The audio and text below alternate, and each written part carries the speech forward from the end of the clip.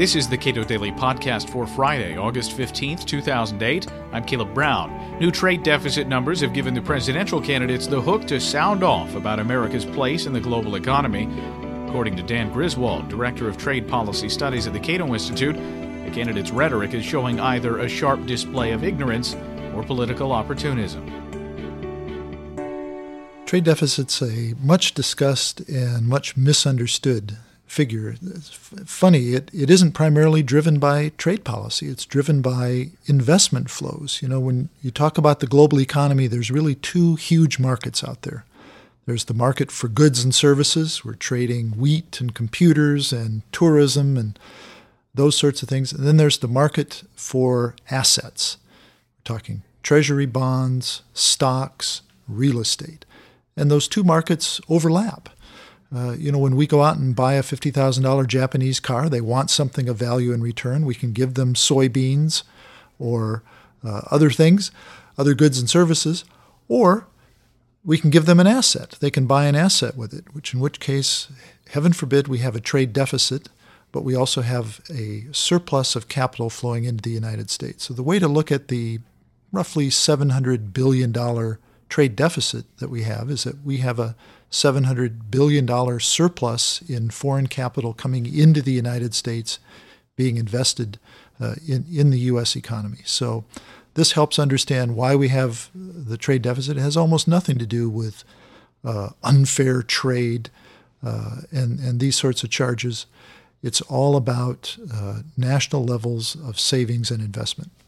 One of the chief criticisms I've heard many, many times about trade deficits is that they leave the United States in a weakened position with regard to its own manufacturing, its own wealth creation in terms of hard goods. It leaves the United States, the argument goes, somehow more helpless. That's based on a fundamental misunderstanding of the benefits of trade. You know, trade isn't just about exporting as much as you can and grudgingly accepting imports.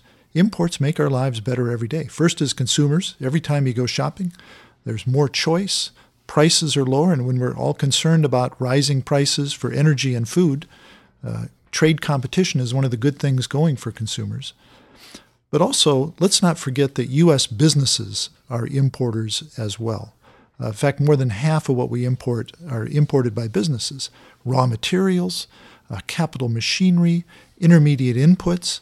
So when we look at those import figures, a lot of it's driven by the demand of U.S. businesses, and they turn around and make those imports a part of their final products, which allows them to be more competitive in global markets.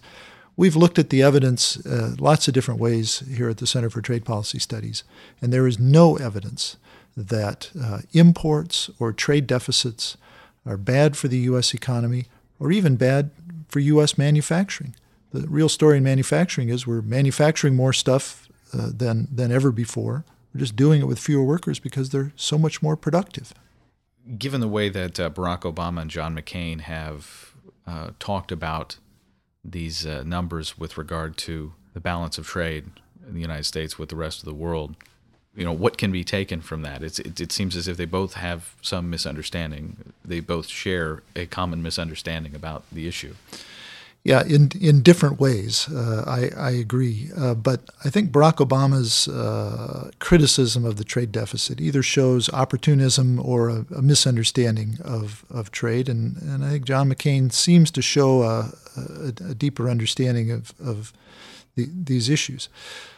The criticism is that it's somehow a scorecard, a failure of U.S. trade policy, when in fact, one, it tells us very little about U.S. trade policy. And it really tells us about the lack of savings in the United States. If we saved more as households and the government, let's not forget our federal government is borrowing $500 billion a year now. That eats into domestic savings and increases the demand for foreign savings to come in here and help us offset. And by the way, if foreigners weren't investing in the U.S. economy, studies show our long-term interest rates would be about a percentage point higher.